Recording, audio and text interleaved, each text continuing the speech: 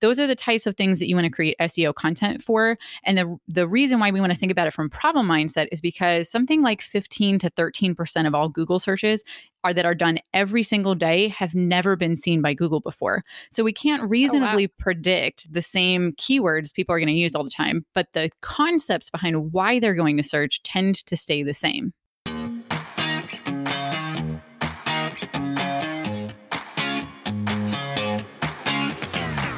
We became entrepreneurs because, more than anything, we want freedom. We want to be in control of our own schedule, income, and life. But unfortunately, that isn't always the reality of being a business owner. I'm Gillian Perkins, and I'm on a mission to take back entrepreneurship for what it's supposed to be. In every episode, I'll share with you how to get the most out of every hour you work, so that you can work less and earn more. Let's get to it. Hi there, everyone, and welcome back to Work Less, Earn More. Today, I am joined by SEO expert Kim Herrington. Kim Herrington is the founder of marketing agency Orsana, and she is also an expert at SEO. So I'm very excited to be talking to her today all about how we can use SEO to get more traffic to our websites, whether or not we can DIY our SEO or if we need expert help, and how we can use these strategies to, of course, earn more while working less. So hi there, Kim, and welcome to the show. Hey, thanks so much for having me. I'm really excited to share some insight about kind of the myths and what's behind SEO and help make SEO a little bit easier to understand, because I know it's an issue so many people have lots of questions about, but they're not even sure where to start with it. Yeah, absolutely. Well, I know that there are a lot of myths out there about SEO, so I definitely want to get into those later on as well. But some of the first questions I have for you are just about what can we really accomplish with SEO? Because I've heard really different things. I've heard some marketers say that, oh, if you just do X, Y, and Z, then you can rank on the first page of Google or even at the top of Google for sure. And then other people saying, oh, no, you can't predictably accomplish anything at all. You can do things to try to improve your ranking, but no guarantees. So what can we actually predictably accomplish with SEO? So I do agree that you shouldn't look for any sort of guarantee. And Google actually discourages SEO providers and SEO companies from telling people that they can guarantee first position rankings, because only Google can really do that. But even people who work at Google, they don't exactly know how Google works. It's more of that the algorithm at this point, it's developed and worked on, but it's also got artificial intelligence and machine learning in it. So from an SEO standpoint of why we do SEO is to produce more traffic. That's ultimately the goal. It's not guaranteed, but doing some kind of SEO can help you increase your rankings. And that's where the strategy really comes into making sure that you're pursuing the right things. So the first key factor that you have to consider of whether or not SEO is going to work for you is that you're going to benefit from that traffic. You have a reason for getting more traffic to your website. So you have to have a conversion funnel or a product that people can buy from you or a service that someone can then benefit from. The second thing is that people actually do have to be searching on search engines for what you do and for solutions to their problems. So it may be that someone's not looking necessarily for the very short 2-word thing of what you do. For instance, if you're a business coach, there may not be enough people looking for that, or there could be a lot of people. It really depends on whether or not people are problem aware and if they're going to Google to find those solutions. So if they don't know what the problem is first, it may not be that you should pursue ranking for what you do, but maybe about the problems that someone has. So that's where the SEO strategy comes in. And then the third thing is that you have to be able to rank. And that's where looking at SEO research and understanding keyword difficulty comes in to let you know, well, is this a goal I can pursue or not? Because sometimes you may be in a market that's just too highly competitive. It's not possible for you. So for instance, ranking for SEO consultant for me is very hard. So even though I advocate for SEO on a routine basis, and it's what I talk about all the time, it's actually not the best strategy for me to gain new clients and to get more traffic to my website. Okay, wow. Well, there's so much to unpack right there already. So the first thing that you said was that you'll have to be able to benefit from the traffic. And that really reminds me of something that I often say. It's kind of the inverse. So I always say, it doesn't matter how good your funnel is. You have to have people coming into your funnel in order for you to be able to make money, make sales with your funnel. And you're kind of saying the opposite here, that it doesn't matter how much website traffic you get. If you don't have a funnel, if you don't have some way of converting people from being a traffic into being customers, then that traffic isn't going to benefit you. Is that right? Absolutely right. And it has to do with what we call searcher intent when it comes to SEO terms. And I try to avoid jargon as much as possible, but this is one jargon term that you do need to learn if you're going to pursue doing SEO. Searcher intent is really the reason why someone is going to Google in the first place. So you have to think backwards in the opposite way of that you advocate with your teachings and what you help the listeners of this podcast with. They actually need to reverse engineer and think, okay, I have something that I'm selling. What are the pain points that I help people solve? What are the search terms and the reasons that someone is going to search? And then from there, work it forward to make sure that that traffic that they're getting is going to benefit their ultimate goals. And the reason why it's backwards is because if you start the other way, sometimes you may create content or pursue rankings that don't actually have an impact on your bottom line. So that's why SEO is usually recommended that you don't start with it straight away in your business, and that's something that after you've worked in your business for a couple of months at least, that then you figure out what are the pain points that people have, what are the reasons why someone's actually going to buy your product or work with you for a service, and then create the SEO content to help you rank better in search engines and gain that traffic. So, said another way, we need to think about what type of search terms people might be typing in if they were looking for our service, rather than just thinking about like topic related keywords and then trying to make content for those topics that relate to our industry. So, I remember doing this a lot when I was running a local music school. And I thought, well, what would people do if they were trying to find a music teacher? Where would they go? What would they be searching? So, they would be searching like music teacher in my city, in my state, for example. And so then I try to rank for those keywords. Is that basically what you're saying here? Yeah, and it could also be a little bit more complex than that, that if they're looking, say, for a music teacher near them,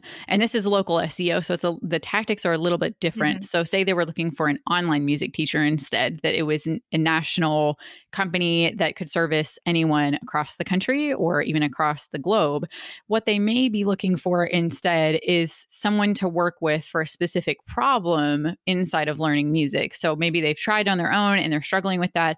And that's where, as a music teacher, that you've gained that experience of what are the things that people always struggle with, regardless of how long they've been doing it or how long they've been spending learning music. Those are the types of things that you want to create SEO content for. And the reason why we want to think about it from problem mindset is because something like 15 to 13% of all Google searches that are done every single day have never been seen by Google before. So we can't reasonably predict the same keywords people are going to use all the time, but the concepts behind why they're going to search tend to stay the same. So would an example of this maybe be a keyword like how to keep a steady beat? Yeah, that would be a great example. And that makes really great content of you can create a YouTube video, a blog post about that, and you can educate a little bit, but then make it so that way you're still keeping something for yourself, that a reason why someone's going to work with you or that they're going to buy your product. So what I always like to say when you're creating SEO content is you want to cover the what and the why, but for the how, that's why someone's going to hire you. So lots of people think the more content that you create, the better off you're going to be, but that's not necessarily the case when it comes to ranking, because you don't want to give away the whole, baby with the bathwater concept. You want to make sure that you retain some of that. So that way, not only are you getting to the top of search results and building your authority, but it's also working for conversions and it's producing clients. So in addition to traffic, what we do really want out of SEO is that it's actually productive for our businesses more than just making sure we get more visits. And that's where we really have to think through from the problem all the way to the solution, instead of just focusing on keywords, which is usually the number one fault that people have with the SEO, is that they really just think about it in terms of keywords, and that sets them up for either having lackluster results or just failing straight out the gate. Yeah, absolutely. And that relates back to something you said a couple minutes ago where you were talking about people targeting the wrong keywords, and they were targeting the keywords that related to like their industry or the service that they offer rather than the problem or the pain point. I see this so often, especially with like online coaches, different types of online coaches, where they've maybe developed a unique methodology or some unique service, and then they want to target that keyword or target the keyword that relates to the name of their program. But in reality, they need to target the keyword that people would be searching for related to their pain point, right? Could you talk a little bit about that? Sure. And I actually have a really great client example over on my agency side that we worked with an industrial manufacturer. Now, this market is absolutely known for coming up with really crazy names for stuff that don't make sense to people outside of their industry. And they had come up with a name for a product that the people even buying the product didn't recognize the name. They wouldn't call the product by this name. And it was really essentially a branded term, is what we call it in SEO talk, of either the name of your business, the name of your product, the name of your method. That's a branded search. And that's what you should turn up for. That you absolutely should, when you search your name, if your website doesn't turn up, you have an SEO problem and you need to fix pretty much immediately, because people can't find you even by name. But when it comes to the keywords that you're pursuing, this client, before we started, had been pursuing this branded keyword for what the name of their product was. But the problem was no one was searching for it unless they already had met them at a trade show or something along those lines, that they were already familiar with them. So it wasn't helping them get new people to their website. So by changing the keyword that we pursued towards what people in the industry called it that didn't know their brand and didn't know what the product was, they increased their search traffic, got to the number 2 spot in search results. And now that, taking it from like the pandemic era right now that we're in, that helped their business survive through the pandemic and has been the thing that really saved them and helped them produce this particular product, was their saving grace, basically, because at the same time they had changed that keyword just at the right time to take full advantage of that. So that gives like a little taste of what SEO can help us accomplish. So early on, you mentioned that there are no guarantees with SEO tactics and that we can't necessarily predictably accomplish anything specific. But could you give me some examples of kind of the typical results that you're able to create when you start working on a client's SEO? Yes. So the kind of concept behind SEO is that it creates sustainable, stable, predictable traffic. That's what we're shooting for. Because if you think about social media traffic, referral traffic from when you do partnerships or when you send an email, it's a big spike in your analytics. You can actually go and check your analytics and look at your acquisition by source reports and see if you have these spikes. So if you have these spikes, basically, you're only getting traffic if you're doing these active marketing actions. So you're posting on social media, you're producing new partnerships, you're sending out an email, you see that spike that very quickly drops off suddenly. And within a couple of days, your traffic is basically dried up if you're not getting any other sort of residual traffic. So SEO seeks to create residual traffic that comes in on a consistent basis. So an example of someone that employed the techniques of using SEO is Paul Jarvis. He has a MailChimp course and he's a former client of mine. We created 10 blog posts, just 10, that was it, on his website about MailChimp specific issues. So one of the examples that I like to share of content that we created was segments versus tags. That's a post that people are searching for that. They're MailChimp users because that's a MailChimp specific topic. So we knew that they were qualified people to buy his MailChimp course. So we created these 10 blog posts and he had basically almost no organic search traffic before. He was only creating traffic when he had an email list that he was emailing to. And he's very fortunate he has a giant email list. So it wasn't really as bad of an effect for him versus if you have a very small audience, you're a relatively new online business, you don't have that giant email list. So he actually increased his search traffic on a consistent basis and increased it by 982%. Now, I know that's a big number, but when you think he had only 10 to 15 visits, that's how much traffic he gets on a consistent basis now, that he gets daily traffic all the time of people who are qualified to buy his MailChimp course.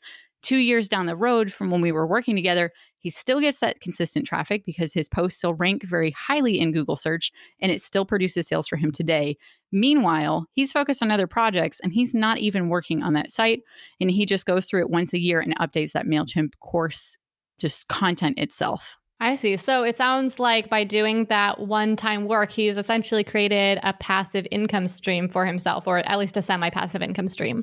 Yeah. And it really depends on whether or not the passive aspect of SEO will work for you. It comes down to how competitive your market is and what your backlink profile is like. So Paul gets the benefit of that. He's very well known in his industry. He actually has a podcast that he did with MailChimp. So he's already very well connected with them and has a very high brand authority and a high backlink profile. So that's why he gets the benefit of not really having to work on it, because Google already knows, hey, this guy's a big authority in MailChimp. So his content should turn up very high in search results. So on the other side of it, that if you're in a more competitive industry or you're lesser known, then that's where it comes into you have to work on the links back to your website from other websites to make sure that Google understands your website's the best place to send someone for the information that they're looking for. Okay, so now that we're getting into more of kind of the tactical, the how to, my question for you is how much of this work that needs to be done can be done by anybody? They can just DIY it versus we need to hire an expert, we need to hire a SEO professional. Where's the balance there? And when might you need to actually reach out and hire someone? So you kind of have two options. And at the very start of kind of pursuing SEO and deciding whether or not it's for you, getting a professional opinion is a good idea. You don't necessarily have to pay for that. Often SEO professionals like I do offer a free consultation to say, okay, this is what you can do. It's possible for you or it's not. An honest SEO professional will tell you when it's not possible for you. They'll take a look at what keywords they think that you should pursue, do some keyword research, take a look at the volume and the keyword difficulty and make a judgment and help you kind of make a determination whether or not SEO is going to work. So paying for a consultant, if you really want to pursue SEO, you think it's a good opportunity to help you develop an initial strategy that you can either use yourself or have somebody else execute is a good idea because SEO keyword research is there's a little bit of an art to it.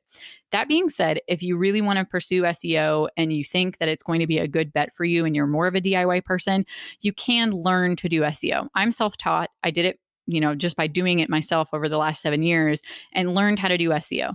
So it's not an impossible thing, but you just need to make sure that you really think clearly of SEO takes a lot of time to learn. Do I want to learn this or do I want to get somebody else to help me with it? Is it worth that investment? Okay, so it sounds like there are some things we can do on our own versus other things that we might need to hire a professional for help for. What are some of the things that we can do on our own and how far could that really get us before we would maybe need some professional help? So the initial thing of doing SEO, the things that you can do on your own is really listening to your audience, figuring out what their pain points are, and then starting to discover what words they use to describe it. So that may not help you discover the best keywords to use, but it's a start. And then from there, you can establish some of your authority by marketing that content that you create and marketing yourself from an SEO standpoint, which is a little bit different, but kind of dovetails nicely into PR of if you do a guest post with someone, you do a partnership, you're on a podcast, you're accessing somebody else's audience through what we call a shoulder partnership, that it's someone who has a complementary audience, but you're not competing against each other. That's a really good opportunity to build a link.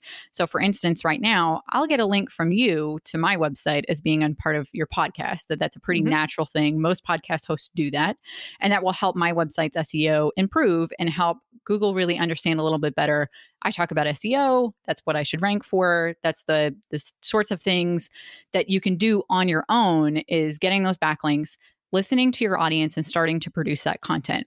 If you decide eventually that you do want to pursue SEO a little bit more heavily, that's when it's a good time to then talk to a strategist for SEO, figure out what those keywords should be, change some of that content, really keyword optimize it, and create what we call an internal structure to help Google better understand your content of internal links, and make sure that you clean up the technical aspects of your website, such as your page load speed, SSL certificate, the robots.txt file, your sitemap, the more technical things that unless you want to become an SEO professional, don't spend time trying to learn them. That's really something that's worth hiring out because there's lots of little nitpicky things that Google's the most nitpicky user, basically. I like to think of it that way about your website, that it holds your website to a much higher standard typically than an average person actually looking at it does. So that's when hiring someone is a good idea versus just making sure that you really understand your audience and that you're marketing yourself actively and getting backlinks. That's things that you can definitely do on your own. I remember last week when we were talking, you shared with me that a lot of those things that an SEO professional would do for you are kind of more the one and done type things that need to get done maybe across your entire site versus the things that you can do on your own, like creating the content and marketing content. That's more of the ongoing work. Is that basically how that works? Or is there any sort of maybe ongoing services that an SEO professional might help someone with? So I will say SEO is not a one and done sort of thing, unfortunately. And that's because just like any other algorithm, Google does change all the time. Your competitors are taking actions that could knock you out of positions. And as well, as the market changes, how people are going to respond to your content and engage with your content will also change, which also impacts your rankings. So while I would love to say you only have to do it once, SEO is an ongoing thing. So you kind of have two choices when it comes to how to do SEO. You can kind of work on the strategy bit, get the technical aspects taken care of, which only have to be done once. The technical stuff is a one and done sort of thing.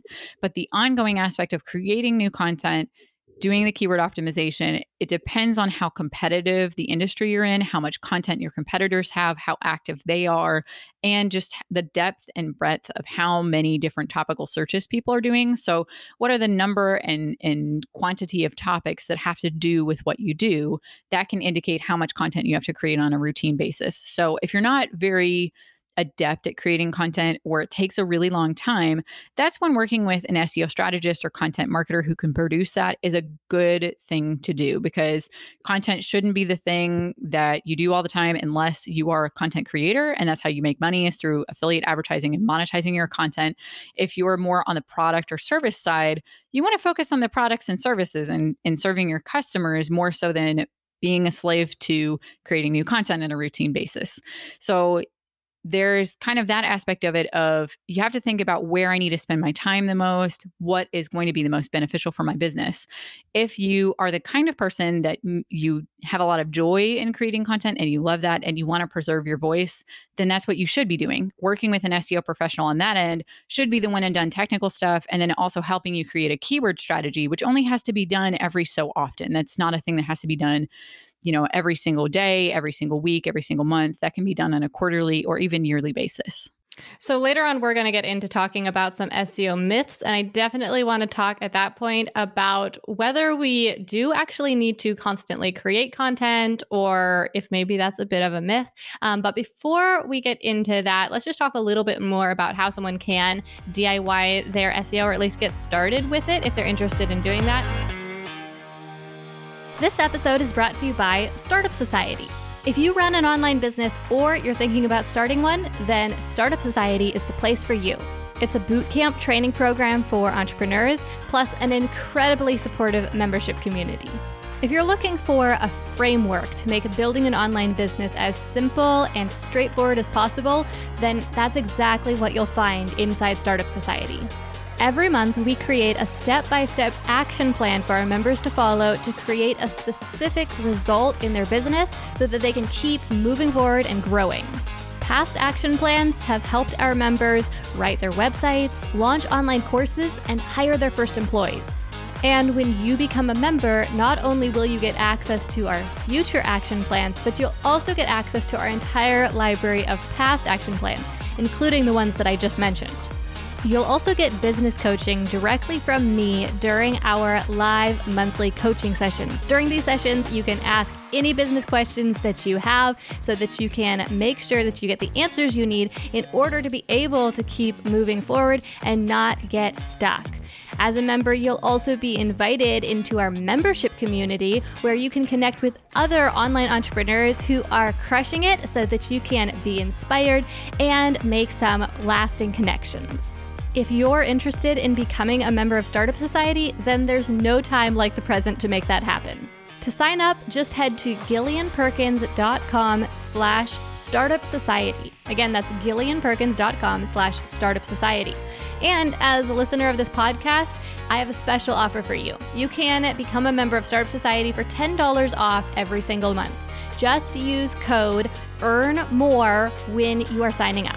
Again, that code is EARNMORE, all one word, and it will give you $10 off your monthly membership cost.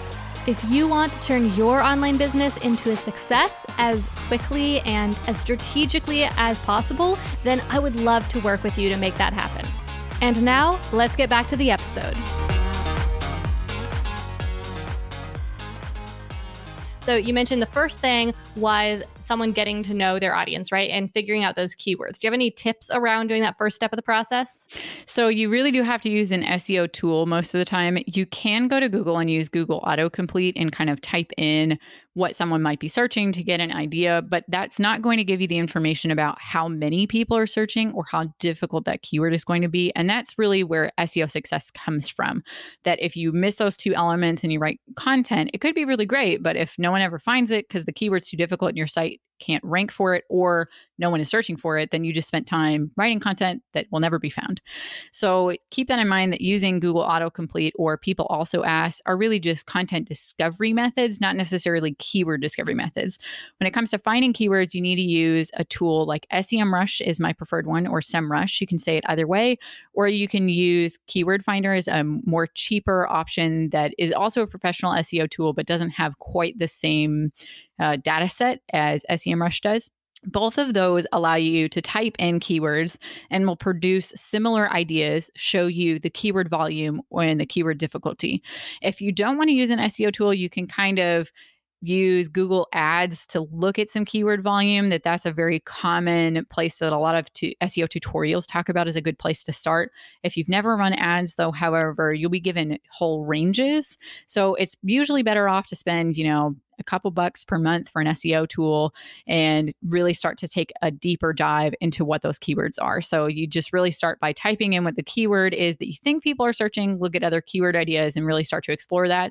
You can also do competitive research, see what your competitors rank for, because SEO is all relative. The kind of difference of how we think about that the rising tide lifts all boats doesn't work the same way in SEO, because only one can be in position one. So you do have to think of it from more of a competitive standpoint than you do in other aspects of your business. If someone has a little bit of money to invest into their SEO strategy and tactics, would you say that this keyword research part of the process would be a good place to invest in either a tool or in an expert consultation on what keywords someone should go after?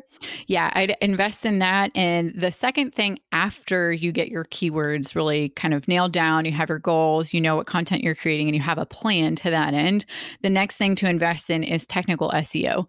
And that's where it comes down to those aspects that I mentioned earlier, that's worth hiring someone for, and that can be very expensive. So do be aware that you want to price around for that and shop around for an SEO professional that has experience, has worked on sites that are on the same platform as yours, that they've worked with sites built on the same CMS system, or that you feel comfortable with them, feel that you trust them. That's a really important thing when it comes to finding an SEO provider, because there are a lot of people out there that are not so savory in the SEO space. It's not really known as being the most up industry out there. So you definitely want to make sure they're qualified and that you feel like they're being honest with you. Yeah, a lot of those more technical aspects of SEO do feel a little bit, or a lot bit mysterious to all of us who don't really understand how they work. Do you have any other tips on how to tell if an SEO specialist really knows what they're doing? That's a very good question, because I can tell, because I've been doing it for so long. But I've talked to even some of my clients that have interviewed multiple people, and they had a hard time telling. So the best way to look at it is, do they practice what they preach when it comes to how they create content? So when they're even on social media or their blog posts, are they talking in a way that you can understand? Or are they trying to keep it mystified? Are they trying to make it so that way it's inaccessible to you? Because that's a really good indicator that it's not going to be a good relationship. You want someone who's going to be able to explain it in a way that you can understand and that makes sense, because you do need to know what's going on. You might not need to learn everything about how to fix technical issues, but they should be able to explain to you what the problem is, what's required to fix it, what time frame that's going to take, and what the cost is going to be for that.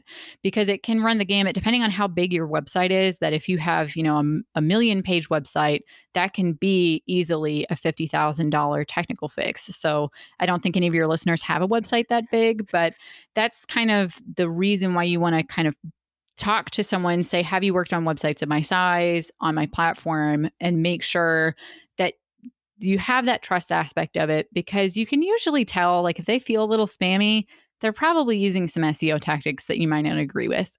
Big red flags to watch for: if they guarantee results, that's a number one big red flag. Second big red flag is that they have a private blog network or a private link network that they're going to give you access to. If they charge you on a basis of getting access to anything that as soon as you stop paying, you don't have access to anymore, those are kind of SEO techniques that I don't agree with. They're not really in line with Google's best practices. they're kind of icky feeling, to be perfectly honest. So you do want to watch out for stuff like that, of that if it's something that feels a little off, it probably is.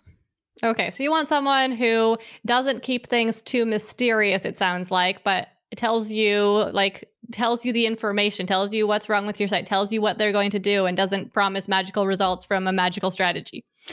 Exactly. And they should give you a timeline for how long it's going to take too. Because a good SEO professional can tell you, okay, it's going to take you 6 months to rank for this. It's going to take you a year, or this is just impossible. Sorry. They're going to be honest with you, because so SEO consultants are judged on how much your rankings increase, because we can manipulate traffic. That's actually very easy to do. You can send bots to a website and make the numbers be inflated. So you want to make sure that the person that you're entrusting with can explain what is going on, how the results are coming, and how long it's going to take, because they can usually predictably say, we think it'll take this sort of time range. It's not an exact science, but if they've been doing it for a while, they should be able to do that. So going back to what you said earlier about like you can't really produce predictable results, that was more across the board. Like you can't say you'll just do X, Y, and Z and then you'll be at Google's #1 spot. But rather, once you're looking at a specific site and you're doing keyword research for that site and you see how competitive those keywords are and other things related to that, then you'll be able to make a prediction at that point. Yes. So after you've kind of dug deep into the SEO data, you can then kind of make some educated guesses. But that person that you're talking to should always underline it's an educated guess, because they can't guarantee anything. So it's more of saying, we think if you do X, Y, and Z, it should work, and it should work by this timeline. And these are kind of the results that you should anticipate, maybe not expect. And that's something that I always say when I'm doing SEO consultations and take a deep dive into it. I say, these are the types of competitors that are out there. This is what you need to really compare yourself against and say, am I capable and willing to do these things that are required for success? And how consistent can I be with that? And that's where that sort of aspect of not guaranteeing, but helping kind of shed light on what is predictably accomplished for a specific keyword, for a specific site in a specific instance. That's where you can start to actually drill down into what's more predictable, because you can look at the volumes, you can look at the difficulty, you can look at the competition. Whereas just SEO in general, nobody knows. If you ask me tomorrow, hey, I have this website, it's an invisible website I haven't made yet, I would say, well, at least a minimum of 12 months, because that's what any SEO professional is going to tell you. Any brand new website for any keyword, we say 12 months, just because that's the general gist of it, of that. That's kind of what we say. But it's honestly, it's a fallback. It's not an exact answer. It's only once we do that research, because SEO is extremely data heavy, and that's when we can really make those better educated guesses about what it can predictably accomplish for you. So that's why talking to an SEO consultant can definitely be a good move for you, even if you decide to DIY it. That even just talking to somebody can give you that insight, give you the reassurance that it is the right path for you, so you're not wasting your time. So going back to that topic of how can we DIY? So the first step there was figuring out those keywords, which maybe you want to get some help with. Once you know the keywords, then the second step you mentioned was creating the content. And you mentioned you could outsource that or you could do it yourself. But I think that part of the process, most people who are listening to the show today probably have like a basic idea of what that involves. But the third part of the process that you mentioned, marketing the content, that's something that's not talked about that much. Could you explain just a little bit more about what it means to market the content and how that helps with SEO? So I think backlinks are probably the most mysterious aspect of SEO out there.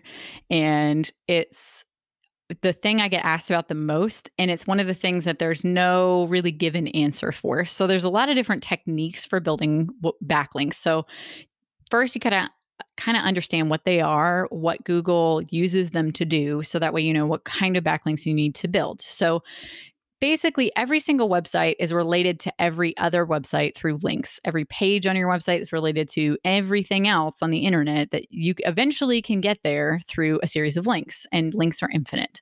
So the quality of links is really how Google judges relationships between web pages and different domains. So for instance, if I have a website about pumpkin carving and I get linked from Good Housekeeping, that's a really great link that Good Housekeeping has a lot of SEO value, and that my pumpkin carving website is suddenly going to be deemed more of an authority at this point. If I got it from a blogger website that I made and put a bunch of spammy blog posts up at, that's not going to help my SEO. That could actually hurt it, because Google's going to take a look at that and say, well, that's a weird looking website. I mean, is that really an online authority? Or is this person trying to play some backlink games to try to game the system? And there's a lot of gaming the system when it comes to building backlinks. So that's where that private blog network that I talked about previously really comes in, and what you have to be careful of. So what Google is looking for is a link from a high quality website that is also going to be an authority either in your industry, your niche, or about your topic. So for instance, if you're a business consultant, getting a link from Forbes, that's a great link. Or New York Times, that's an amazing link. Those are rare. You don't get those that often, but those are the links you can pursue. So eventually you want to work your way up. So you start off with people you know, then you want to work up to marketing your content towards people you don't know that are industry leaders that have complementary audiences that don't necessarily compete against you. You want to think about, okay, what are there gaps in their content that I can help fill? Because that's kind of the bread and butter of the internet is content. And you can say, what is something that their audience wants to know that I'm an expert in, or that I know about that I can help them with? And that's where we start to think about partnerships, guest blogs, or getting links through resources pages, roundups, that sort of stuff. That's the kind of links that we want to acquire over time. We don't want to do it too fast. We don't want to do it too slow. There's this weird balance in making sure that you're acquiring links at the right rate, that they have the right anchor text. And that's where working with a PR professional or an SEO professional to help pitch you, especially if you're new in your industry and you don't know many people, can help. Or you just need to make friends and you need to network online and really to market yourself through those connections. Because if you look at the top online entrepreneurs out there, they all know each other. They all link to each other. That's kind of the secret about how the internet works. And in our niche a little bit is that you do need to make friends. And that's why thinking the SEO standpoint of we're all competing for the top spot is not going to help you, that you do have to network and put yourself out there and ask for links. You do have to do the ask. That is some great advice. Okay, well, thank you so much for everything that you have shared with us so far. The last thing I want to touch on is those SEO myths, because I feel like there are a lot of them out there. I know just in our conversation already, I've thought of a few different things that I thought were true that you have shown to not be true. So let's see. The first myth that I want you to bust, or not, is how much does it matter that you're constantly producing new content? Is new content going to predictably rank better than old content? No. So that's kind of one of the old mentalities that we carry from blogging days when the internet first started. From most people, when they started making money on the internet, they were bloggers, especially in the mommy blogger community is really where blogging really started from. And they wanted to post content 5 days a week, 7 days a week, because how they made their money was through affiliate marketing. And how you make money through affiliate marketing and through ads primarily is making sure that you have a consistent flow of traffic from an audience that is going to come back every single time. So that's kind of where that mentality comes from. But Google today doesn't work the same way of that it looks for posting routinely and consistently. Instead, it wants to send someone to the absolute best answer and solution to why they're going to search from the beginning. So thinking about that searcher intent again, you want to send someone in Google's mind to the absolute best source. What's the person out there, the website that can answer that question and give them the most help? Because how Google monetizes is through ads. So if we think about that, if we stop using Google, Google's going to stop making money through search. So that's why they want to keep us coming back. So if we get frustrated constantly because it's showing us the most recent, but not the best result, we're going to stop using Google. Google's going to stop making money through Google ads. So that's where that comes down to. Sometimes things that are actually older can outrank things that are newer, and where domain age actually comes in. So instead of thinking, I need a blog 5 days a week and feeling absolutely overwhelmed by that, instead what you want to do is create one absolute authority per keyword topic. And this is where a lot of people struggle with, that they have what we call keyword cannibalization, which is when two pieces of content compete for the same keyword. That splits your rankings. Google doesn't know which one's the best one to send people to. you're trying to build links now to 2 different posts instead of just building to one post. And so you're just more scatterbrained in your efforts overall. So I like to say, start with a goal of 10 to 12 posts, do them over a year, make them the best things that you have ever written, make them the most keyword optimized that they could possibly be, and make them deliver as much value while still holding that how, so that way you can monetize them, but that you're not wearing yourself out just blogging on a daily basis. So it's a myth that the newest content is going to rank the best. And you basically busted my next myth too, which is more content always better? And sounds like definitely not. Also, no. And the only times where that's not the case is if, for instance, you make money through outfit photos. That's when that does matter, because the product that you're selling is going to run out eventually. So you do have to blog all the time because of how you make your money. So you want to think about, okay, how do I monetize my website? Does that mean that I need to be posting consistently, or is it more that I want to build my authority? So if you want to build your authority, then you don't have to emphasize as much those viral traffic strategies that I talked about before.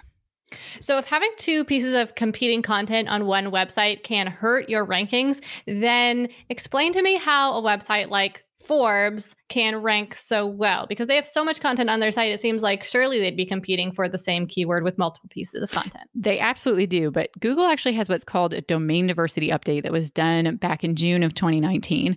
And as part of that, the kind of goal was to make sure that websites don't have multiple listings anymore. And Google has been leaning that way. So keep in mind that informational queries of things, searches for information, were less affected than, say, e-commerce searches, that when you're searching for a product to buy, those were impacted by the domain diversity update significantly more. But the point is, Google wants to show diversity of where the information is coming from. And you can think of this both in a policy standpoint of that they want to make sure that we're getting the best information, and also a value standpoint of that they want us to have a diversity of opinions as well. So it's a little bit more woo-woo, touchy-feely than SEO professionals probably talk about. But that's why Forbes can have lots and lots of content, but it really comes down to the backlinks. Is when you're looking at 2 pieces of Forbes information that may be competing against each other, how Google's going to typically judge one versus the other of which one's going to rank is that one has more backlinks than the other. That's not always consistent. It can also be other factors that go into SEO rankings. It could be engagement, that people spend more time on one versus the other, or that, one has more interactions from a social standpoint, because social shares do impact very, very, very minimally, but do impact SEO. So there can be, sometimes you may find one domain rank for 2 spots, but that's rare, and it's becoming more rare intentionally over time. Interesting. Okay. So do you have any other myths that you hear on a really regular basis that are just not true? Well, the kind of, there's so many out there I could tell you about, but the one thing that I wish people would take away is, you've heard me talk a lot about keywords, and that's kind of the big thing when we think about SEO. Oh, I have to do keyword research. I have to put my keywords in my H1 header, and I got to put it in the first sentence of my body. And we kind of get stuck on these keywords. And that's a problem, because as Google continues down the machine learning and artificial intelligence route, it's going to depend on those keywords less and less over time. So if you want to future-proof yourself, you need to stop thinking from a keyword standpoint. And when I work with my clients, I try not to. And even though we do keyword research, even though we are putting those keywords in that content, we try to de-emphasize that as much as possible to make sure that their content is going to rank 2, 3, 4 years down the road, and it's still going to work on a long-term basis for them. Because the whole point of SEO is that it works for a very long time. Unlike a social media post that lasts for, at maximum, maybe 14 minutes, I think is what the statistic is. It's something very, very short. Whereas a blog post that ranks really well can go 5 years sometimes before it becomes outdated, and that it's no longer going to be sending traffic to your website. It sounds like if people really want to build a strong, lasting business, then their eggs would be better placed in the nest of SEO than in constantly posting on social media then. I'm not going to lie that you're not biased. Think that I'm not biased at all. But yeah, for me, SEO is the thing that has always brought in, for my clients, the most consistent traffic. Because also remember, Pinterest is also a search engine. So if you're saying, well, Kim, Pinterest. What about, What about Pinterest? YouTube? And YouTube. YouTube is also a search engine, although it's videos. It works in the same way. So most of the things that the blogs and entrepreneurs we look up to, where they dominate is not social media typically. Like some of my biggest competitors in the SEO space aren't even on social media. So, and I know obviously they're SEO people, but you can build an entire business without being on social media at all. And that's where SEO comes in. And I know you're thinking, well, algorithms change all the time, but if you listen to the words that I'm saying, that a blog post can last for 5 years, isn't that a lot better than a social media post? Social media has its purpose. You should still do it if it works for you, if it makes sense, if you like it. Doesn't mean, I'm not saying don't do it, but don't forget about SEO, because lots of people do, and that they deprioritize that. Most of the clients I work with, they're at the point where they've been in business for 4 or 5 years before they've even given a thought to SEO. And they could have been a lot further along if they just thought, I wonder, what content should I be creating so that way I can get to the top of Google search results, so that way I could get traffic all the time, so I don't feel completely run down because I have to do more social media posts and emails and all these partnerships and just feeling super overwhelmed all the time. Because if you're feeling run down, SEO could be a solution for that. Yeah, and it's such an understandable mistake to make, to think that social media is the most important. I know it's a mistake that I always find myself falling back into, because social media is the most visible. And so you see other people, quote, killing it on social media, and you think, oh, they're doing so well, they're being so successful because how successful their Instagram is, for example. But you don't see that behind the scenes, the SEO working in the background, and the other competitors you may not even know you have, because people are finding them on Google and buying their product over yours. Absolutely. I mean, we can see how many followers someone has, and that feels like, whoa, they're a big deal. You have no idea how many visits someone actually gets. Like, there are tools we can kind of figure it out, but we never know for sure. And those tools, I've seen them time and time again, have been wrong in actually getting behind the scenes and looking at someone's search traffic and what they actually do, how they actually make their money. That's really, don't forget about it. Don't emphasize keywords too much. Those are the 2 big takeaways I'd like people to take today. Make sure that you think about searcher intent versus keywords, and actually think, hey, is SEO for me? Is this something I could do? Is this going to actually relieve some of my stress, allow me to work less while earning more? Well, thank you so much, Kim, for joining us today. What you've shared has been incredibly insightful. I know I've learned a whole lot, because SEO can be such a mystery for those of us who are not, experienced at it. So thank you so much for just generously sharing your knowledge with us. If people want to learn more about SEO and about you, where can they go to do that? They can go to my website, is the best place, and that's KimberlyHerrington.com. And I have a special guide for you guys, all of you listeners out there, that if you want to start building sustainable business through sustainable traffic, you can go to KimberlyHerrington.com/guide and get access to just the step-by-step process that I use, and give you kind of a peek behind the curtain of what it takes to actually start using SEO in your business. That sounds like a great resource for everyone who is especially interested in starting to DIY their SEO on their own. So thank you so much. We'll be sure to leave links to that in the show notes. And thank you so much for being here today. Thanks so much for having me. Thanks so much for listening to this episode of Work Less, Earn More. Now here's what I want you to do next. Take a screenshot of the episode you're listening to right now and share it on Instagram stories. And when you do, make sure you tag me at Gillian Z. Perkins so I can see that you're listening. Sharing on stories is going to help more people find this podcast so that they too can learn how to work less, earn more, and take back their lives. And if you really love the show, then head over to Apple Podcasts and leave a review to give it a boost. Not only will this help the show out, but it's also going to give you the chance to win a 12-month membership to Startup Society. Each week, I'll be picking one winner. To enter, all you need to do is post a review on Apple Podcasts and be sure to include your Instagram handle so we can send you a DM if you win. Okay, now let's wrap this up. I'm Gillian Perkins, and until next week, stay focused and take action.